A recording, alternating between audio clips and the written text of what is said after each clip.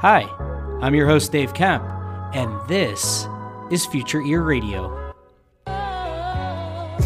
Each episode, we're breaking down one new thing, one cool new finding that's happening in the world of hearables, the world of voice technology. How are these worlds starting to intersect? How are these worlds starting to collide? What cool things are going to come from this intersection of technology? Without further ado, let's get on with the show. Okay, so we're joined here today by Dr. Nick Reed. Nick, tell us a little bit about who you are and what you do. Sure. Thanks for having me. So I am clinically trained as an audiologist. However, I spend my sort of day job in this world of epidemiology. I'm an assistant professor in the Department of Epidemiology at Johns Hopkins University Bloomberg School of Public Health, which is a mouthful. And I'm core faculty at the the Cochlear Center for Hearing and Public Health, which is also at the Johns Hopkins Bloomberg School of Public Health. Awesome. Well, thank you for coming on today. It's great to chat with you again. I know that the last time we spoke was when I was doing the Oak Tree TV videos. So sort of the natural progression of those is now the podcast.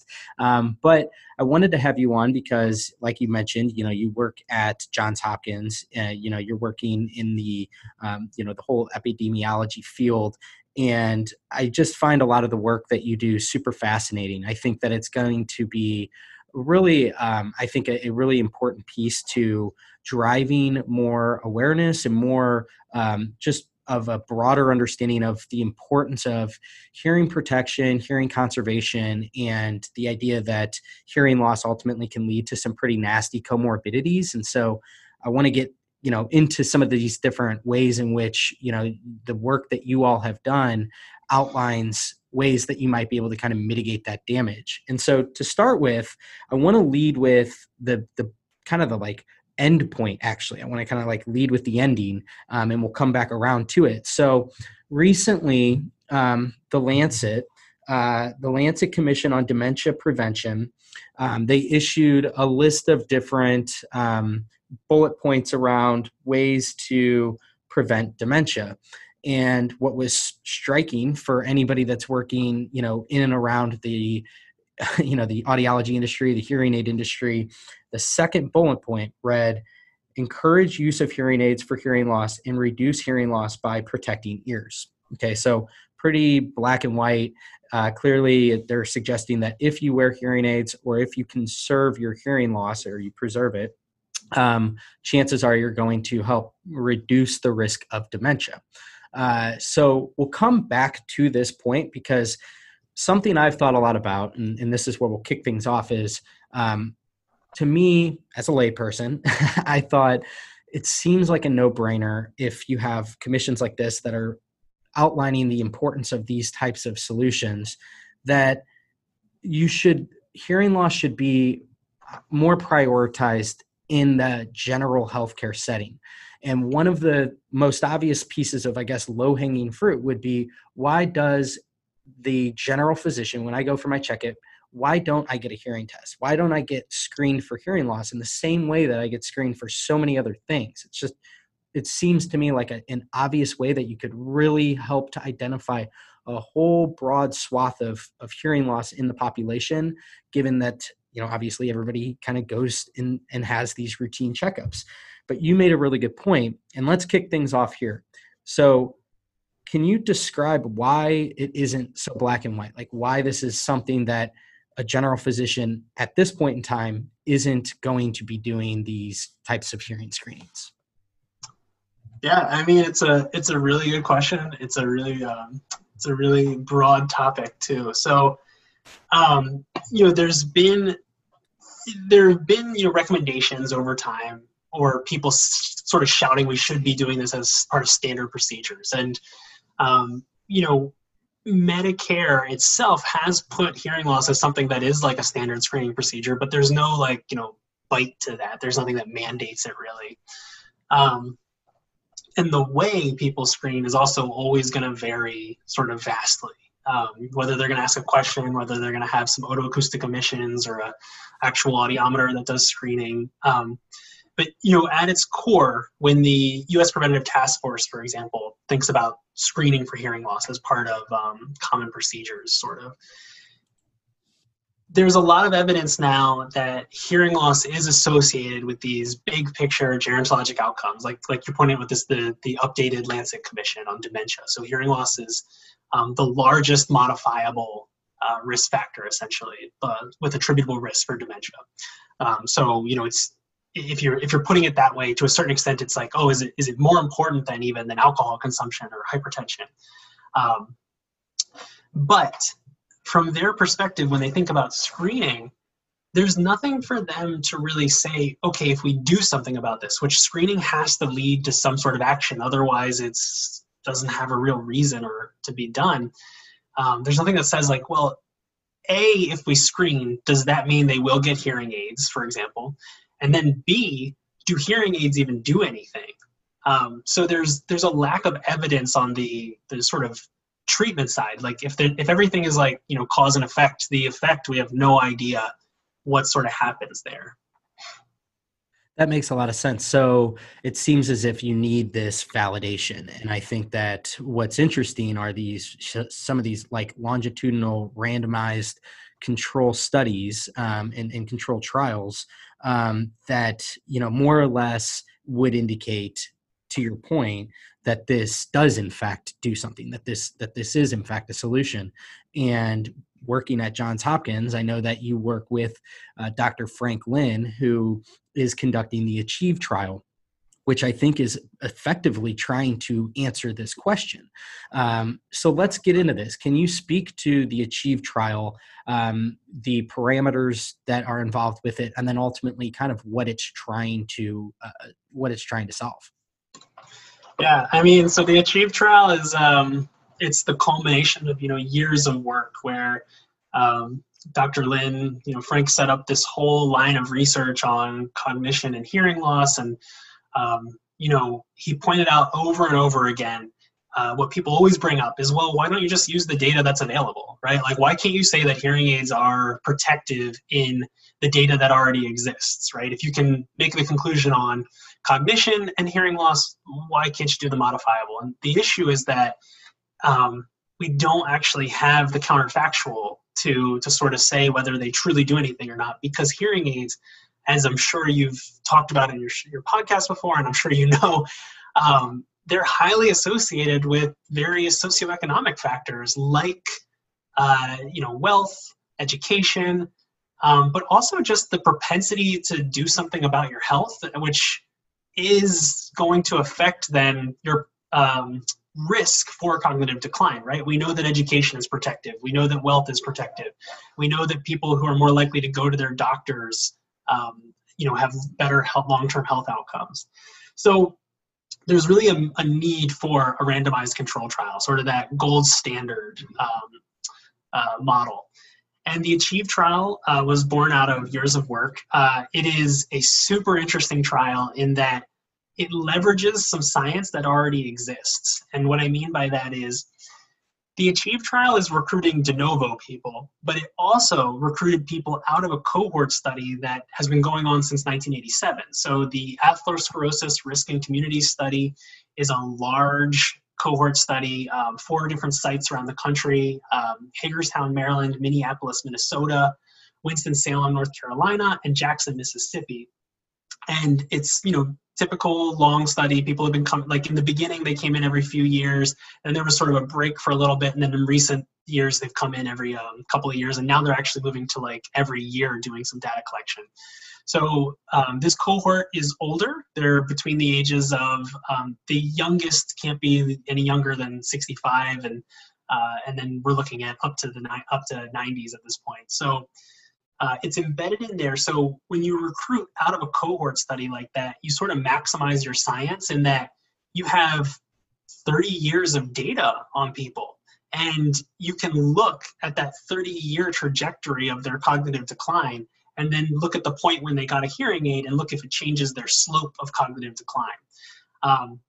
I think people often sort of misconstrue in research, to be honest with you, this association of the effect of hearing aids on hearing and cognition. And one of the problems is if you measure cognition, right, on Monday, you give someone hearing aids on Tuesday and remeasure their cognition on Wednesday, it might look like their cognition is better, but is it really better, or did they just get access to the test materials? And better access meant a better score. Because in reality, cognition doesn't really improve like over time. We generally, as we age, just like hearing, there's not really a mechanism where it suddenly gets better and then gets worse, right? So to think about it, we're really not thinking about like, improving cognition. We're just protecting from the slope of decline. And so the ACHIEVE trial embedded itself within ERIC. It also recruited de novo participants. It's a 1,000-person trial. At this point, I think recruitment is closed and we have like 988. We're like almost at 1,000. It was powered for only 850, but we went beyond that and ended up recruiting about 150 more. Just it's not really to be safe. It was just to maximize the robustness of the analyses. And then after people are recruited to the study, they either receive best practice hearing care or they receive sort of a healthy aging equivalent. And what that healthy aging equivalent looks like is, you sit down with a certified nurse and you talk about diabetes, physical fitness, nutrition, smoking cessation.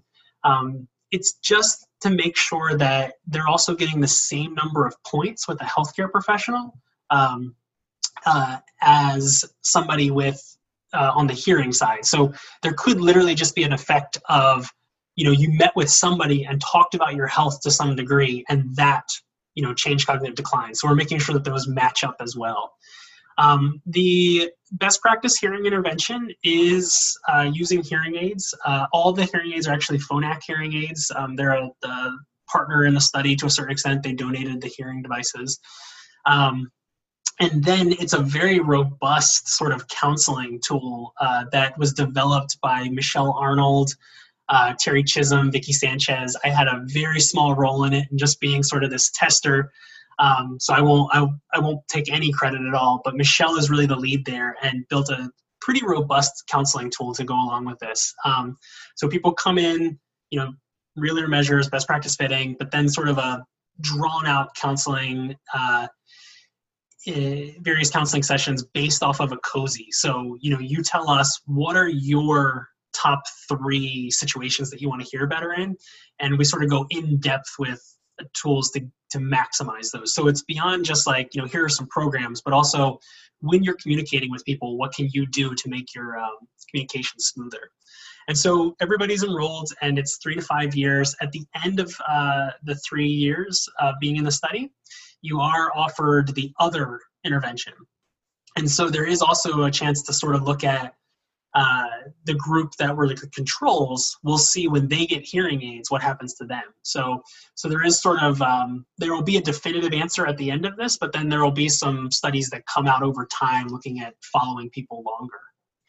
Yeah, I find that so fascinating. I remember the first time we talked about the ACHIEVE trial, I had gotten some feedback that said, well, causation doesn't always equal correlation. And I understand that. And it seems like though the randomized trial at this scale with all of the different metrics that you're accounting for, it really does seem like you're trying to really, parse through that and say, no, this is correlation. Would you agree with that? Yeah, so I think, what's interesting, I'm going to guess, I'll go off on a little bit of a tangent, I guess, about this correlation and causation. People say this, and it's true. Correlation is not causation. But, that is why we do the research, and we do it over and over again. And I will say that I would push a little bit back on just saying that it's not a causative association. The statistics are correlative, and that's what you're looking for. Then you look for this inferential regression model. But at this point in time, so in sort of an epidemiologic framework, we think about what's called Hill's criteria for causation, right? And there's these 8 different criteria. And there are things like, do you see the same results in study after study in different populations? Do you see a dose response? Do you see temporality? Is there biologic plausibility? And, we have now seen dozens of studies in different populations that show, using various different metrics even, that cognition is associated with hearing loss.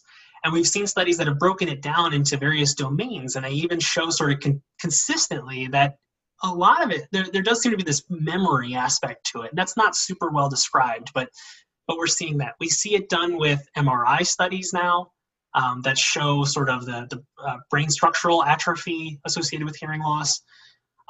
We see it in cross-sectional studies, and then now we've seen it in temporal studies where they're longitudinal, and we can actually say hearing loss came first, or the hearing loss is there, and then we see a consistent decline at a steeper slope. So we also have sort of biologically plausible mechanisms for this. We can explain the association with reasonable, science-based criteria. We see a dose response.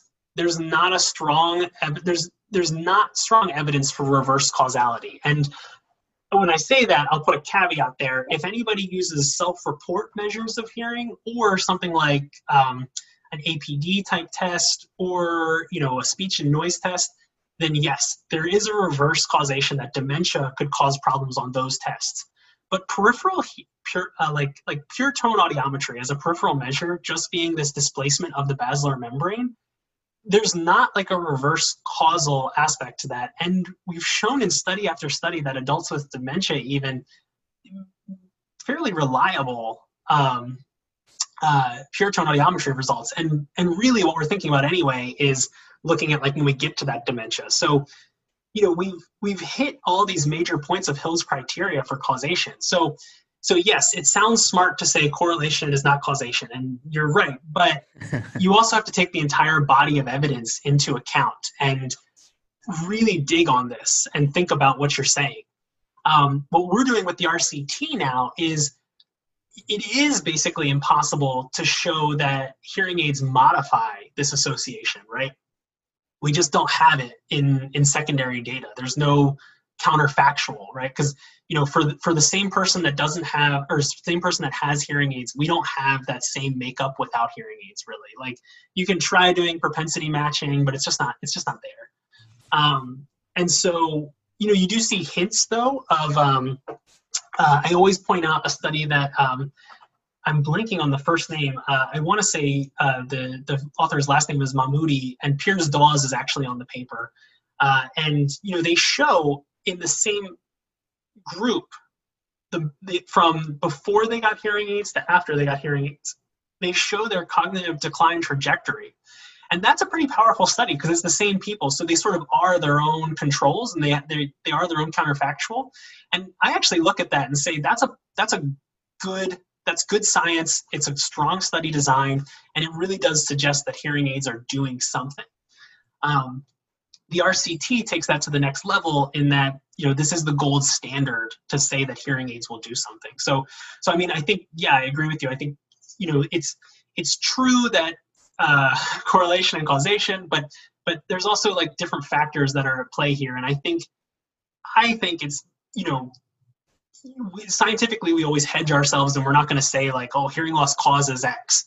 But at a population level, the attributable risk of hearing loss to dementia, the attributable risk of hearing loss to cognitive decline appears to be fairly independent and a reliable measure we're seeing again and again. Yeah, I think that was a really good explanation of that. I mean, I think that, to your point, you do these randomized control trials, like this is the whole point, is to isolate the issue to, okay, there is a causation here and there is a correlation. And so I guess where I'm curious about this now is, where does the ACHIEVE trial stand today, and how much longer is it intended to go? What are some of the key findings that you found? Because it sounds like what you just said there, that hearing aids do make some sort of impact. Again, I want to tie this all the way back to the Lancet Commission, which is saying that, this is something that you can do to help to mitigate the chances of having dementia. And then, you go a step further and it's like, well, the general physician, if they could just screen for this. But again, we got to get there. We have to have these randomized control trials validate this whole point. So what have been some of those key findings so far? Yeah, it's sort of unfortunate. There's not a lot to talk about with the major Achieve trial at this point because, you know, we look at some of the data for safety and efficacy reasons, but we don't really look at like the outcome variables, for example, because it is a double-blinded study. So the best practice science is that, me as an investigator on the Achieve study, and Frank Lin and Joe Koresh, who are the principal investigators of the study, we shouldn't know what's sort of happening because then we may take actions to influence the study to sort of show what we want to see. So we're blinded as well. So we maximize things like I was the recruitment chair of the study, or I am the recruitment chair, and we push to like make sure like the research is robust and we do the best we can, but we don't know what's really happening. So in about 3 years, we'll know. We are fully recruited. We have people that are actually 2 years into the study already at this point, or almost 2 years into the study. Like but it does take time. So in about 3 years, we'll have the end results of this study and, coming into publication. But we do know from the Achieve P, which was a pilot study, which was a 6-month trial, what we saw was these proximal outcomes for cognition. So we measured cognition, right? We did the same exact study design, but we measured cognition, but we also measured like social network, so social isolation. We measured quality of life metrics, I think a few physical activity ones. And when you think about what we believe with the relationship between hearing and cognitive decline, we think these are all mediated by there's cognitive load, for example, but then there's like this idea of like lifestyles and social isolation. So hearing loss causes social isolation, which causes cognitive decline. And in the Achieve P trial, this is actually really fascinating because it's truly a pilot trial. It's not meant to capture any data points. So or what I mean by that is like there's no statistical inference you're supposed to pull from a pilot trial. Pilot trials are really meant to make sure that you like work out the kinks, right? At their fundamental core, they're just meant to make sure that the logistics are good. And when we looked at the stats, though, and this is published, Jennifer Deal is the lead author on this one, and I could send you the paper. You could send to your audience if anybody's interested. You don't see in 6 months a significant difference in cognition. You do see sort of a trend, though, that the group that got hearing aids seems to be doing better than the group that did not get hearing aids, especially on memory and in like a memory subdomain. And then we did see a significant change where from baseline, the group that got hearing aids, their social network grew in 6 months. So over the past 2 weeks, over a 6-month period when it was measured at 3 different time points, they're reporting that they're making more contact and they're talking longer to people. The reverse was not true for the other group. So that the other group that was the control that didn't receive hearing care, they actually shrank their network a little bit, which is sort of normal as we age. We sort of shrink, it stays steady or shrinks a little bit. And you could almost say it stayed steady. It was like basically a 0. And that there was sort of this significant difference. And if we believe that that's a part of the pathway here, and there's no way to say that that's sustainable or not, it was only 6 months. But if it is sustainable and it's something that you see, then yeah, we may be getting at truly improving our rate of cognitive decline. What I always find so fascinating about these trials is that was another one where we adhered, even though it was a pilot, we adhered to the idea of blinding. And so I actually delivered the hearing intervention in that trial and had no idea what the outcomes were going to look like. And for example, we had a technician who did the HHIE measures, and we saw crazy strong impact of hearing aid use on hearing-related quality of life, as well as like the RAND, SF36 and SF12, so just general quality of life metrics. So a lot of those proximal measures we have seen. As far as the major Achieve trial, there's no results I can give you, but you did mention that study with Piers Dawes. That was in the health retirement study, and it's over a very long, like 16 or 20 year period of time, and it looks at people who at some point got hearing aids, and it's just the change in slope, like it's visually apparent if you actually look at the chart. Like you can literally see, it's not even like a small change. It's a very noticeable change that people have a steady state of cognitive decline over time, which is normal. We all have that. Right. And then when they get hearing aids, it just starts to level off just a little bit. It looks, it really does suggest that something's there, because those within subject trials are, they're sort of my favorite design, because you are your own control then. And what is better? What's the best counterfactual? Like you yourself, with and without an object, is literally like the best counterfactual you can think about. Right. I mean, I think that what you said too about like the whole social piece to me is, again, as like a layperson, that it just seems so obvious to me that, like, of course, as you withdraw, as you can't engage in a conversation because it's too taxing on your brain, or you've just lost interest because you literally can't hear in the situations, and then you compare that to those that you've suddenly given this tool that allows them to engage. Of course, their social circle is going to expand. Like suddenly they might be, if they're living in an assisted living facility, they want to go and do those activities where they're engaging with some of the other people there. So in my eyes, it just seems like kind of almost obvious that, like, yeah, that would make a lot of sense. And I know that these are things that, again, you have to use these trials and you have to use these studies, and they take long periods of times to truly validate them. But that seems like the type of thing where it would be, I think, a really big positive is that, again, just giving people the ability to re-engage seems like a big part of the root of the issue here. Yeah, I agree with you. I think that one, it's funny you like keyed in on that one, because I think that's like the most relatable like pathway that you can really think about. Like, Mm-hmm. I think anybody you explain this to is like, yeah, that makes sense. If you can't engage with people and you start to socially isolate and you withdraw, we know sort of, I don't want to say it's innate, but as like a human species, we sort of Right. immediately see withdrawal as like a bad thing. Like people just Mm-hmm. sort of get that, and they're We're a like, no, social species. yeah, like that is bad. Like we should not do that. And so, and I think a lot of people, because hearing loss is so prevalent among older adults, they sort of have seen this before. I always talk about my actually, it's an interesting dichotomy between great grandparents on different sides of my family.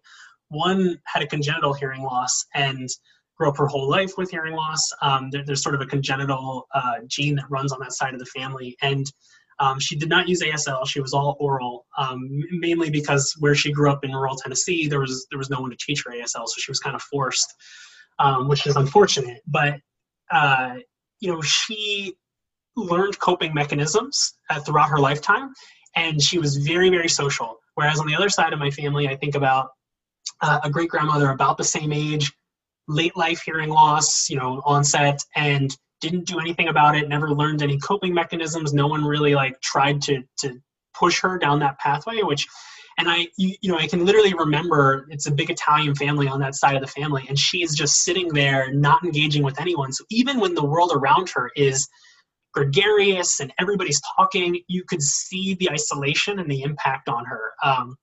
And when you think about that image, you're like, yeah, that is not, it's clearly not healthy, right? There's something going on. So, Mm-hmm. so yeah, I think it's, I think it's great that you pick up on that. And I think it's great that you highlight that for your audience, because it's a very natural one that we can sort of glean onto there. Yeah, and I think that kind of as we wrap up here, I guess going back to this whole thing, right? Like going from the top down to the trial, okay, so we know that there are these commissions that exist, like the Lancet, which is a really, respected outlet, and they're, saying like hearing aids are a really good way that you might be able to reduce the risk of this. But then you go into like the idea of, well, how do we actually make this something that is a meaningful narrative, if you will? And I guess, like, can you just, as we wrap, share like what's the hope for the end of the Achieve trial? Like when you come out of that, like, is there hope that maybe this could be part of the I guess the fuel toward getting more of the general population, largely maybe driven by the general physician population, to embrace this idea that this is something, particularly in later life, that can be a really effective way to combat all of these, whether it be social isolation and what that leads to, like cognitive decline, these things. Like, what's the hope here, I guess, 3 years from now when this is done? I know that it's blind, so you can't, you can't really see like where things are trending toward, but I'm just really curious, like in your mind, what's your hope for kind of like the end result here?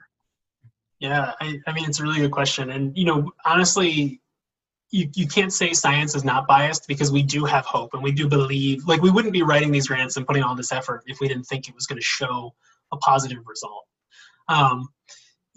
So there's a couple of things. I think, one, if you prove that hearing aids reduce the rate of cognitive decline among people with hearing loss, you open up a lot of doors. You do open up that door we talked about earlier with like the Joint Commission making, hearing aid screening recommended instead of just sort of a neutral thing, but something that they want to happen. And even if they don't push that right away, it does open up the door though for, there's this whole area of implementation science that this is, what I spend a lot of my time doing is how do we screen for hearing loss in the hospital? How do we make it work? How do we make it sustainable? How do we link it to immediate factors like communication with patient provider, satisfaction with medical care, which is linked to reimbursement rates for Medicare, so hospitals can actually make money.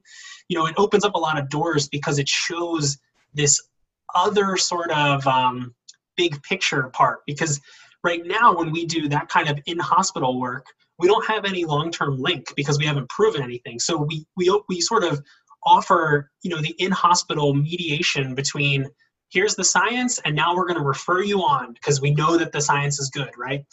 And then, so it gives evidence that there's something about hearing care that's worthwhile to pursue in different ways. So it opens up a lot of quality initiative work there. But then what really excites me actually is, the OTC Hearing Aid Act happened and it hasn't gone into effect yet, but we're somewhere near it. Mm-hmm. And there's complementary aspects though to that haven't occurred yet. And part of that is we need to think about Medicare reimbursing for, in part hearing aids for people with severe and profound loss, especially because the OTC devices technically will only be for mild and moderate. And we need to think about the fitting and the oral rehab and the counseling that goes around this. And when the Congressional Budget Office, which literally does this every year, people don't realize this is a regular thing. There's all these bills that come in that say we're going to cover hearing aids, right? And then they have to score the bill. And hearing aids are only a loss right now because there's no proof that hearing aids do anything for healthcare. If you prove that hearing aids delay the rate of cognitive decline and could delay the time onset to dementia, for example, even if it's just a few years, you can turn that into a health economic analysis. And you could actually show dementia is so costly that hearing aids would be a cost-effective thing. And then Medicare covering hearing aids would save Medicare in the long run, which I think all of us sort of think about this and we're like, yeah, that makes so much sense. But without evidence, again, the Congressional Budget Office says, okay, if 38 million adults in the US have hearing loss and 80% of them don't have hearing aids and we assume they're all going to get hearing aids, it's just a massive billion-dollar cost to them that they're not really going to eat. It makes every bill look bad. But now we open up that side. So politically, we open up a real chance to have sort of a comprehensive hearing plan in the US that we have OTC, we have various entry points, we have the hospital-based screening entry points, and then we have long-term coverage and support to maximize utilization, which that's the real goal, I think, in the long run is like a holistic, I always think of it as like a spider web that it all works together instead of right now where we sort of have these disjointed efforts that nothing is really working. We're all operating in silos, and I want to see it all in one place, which the research in a weird way sort of turns the key and lets all that sort of flow. That was maybe the most insightful 5-minute clip. I think I might need to clip that because that was, you're so spot on there. Everything that you guys are doing at Johns Hopkins, I knew sort of inherently, this is really, really, really important. And you just articulated why. And I'm going to be thinking about this after this conversation for a while, because you're so spot on there. I mean, with regard to OTC, with regard to Medicare, you're so right with it. We have to, as an industry, we have to get more people on board with the idea that this is a cost savings thing. You are getting ahead of such costlier problems down the road that I just think that if we can start to really justify that, and this can be something, I mean, we constantly talk about this in the industry about the accessibility issue and like why OTC is a really big thing. But a lot of it really comes down to hearing aids are really expensive and they're not insured. And so if you can start to make these more insurable because you can justify the reasons why, that changes the whole notion of everything. It flips everything on its head. And suddenly now the narrative changes to where people are looking at hearing aids in a totally different light because they're more of a preventative health tool. There's something that you can get ahead of. And, like you said, you're going to save a whole lot of money down the line. And from a political standpoint, that's a much easier argument to make when you have some of this hard evidence that sits behind it and says, like, this is why you want to do this. That makes a lot of sense to me. Yeah, man. I mean, right on. Yeah, absolutely. Well, awesome, Nick. Thank you so much for coming on today. Always great to chat with you, get a good update on what's going on with you and the team over at Johns Hopkins. So thanks for coming on. Thanks for everybody who tuned in here to the end, and we will chat with you next time. Cheers. Thanks for tuning in today. I hope you enjoyed this episode of Future Ear Radio. For more content like this, just head over to futureear.co, where you can read all the articles that I've been writing these past few years on the worlds of voice technology and hearables and how the two are beginning to intersect. Thanks for tuning in, and I'll chat with you next time.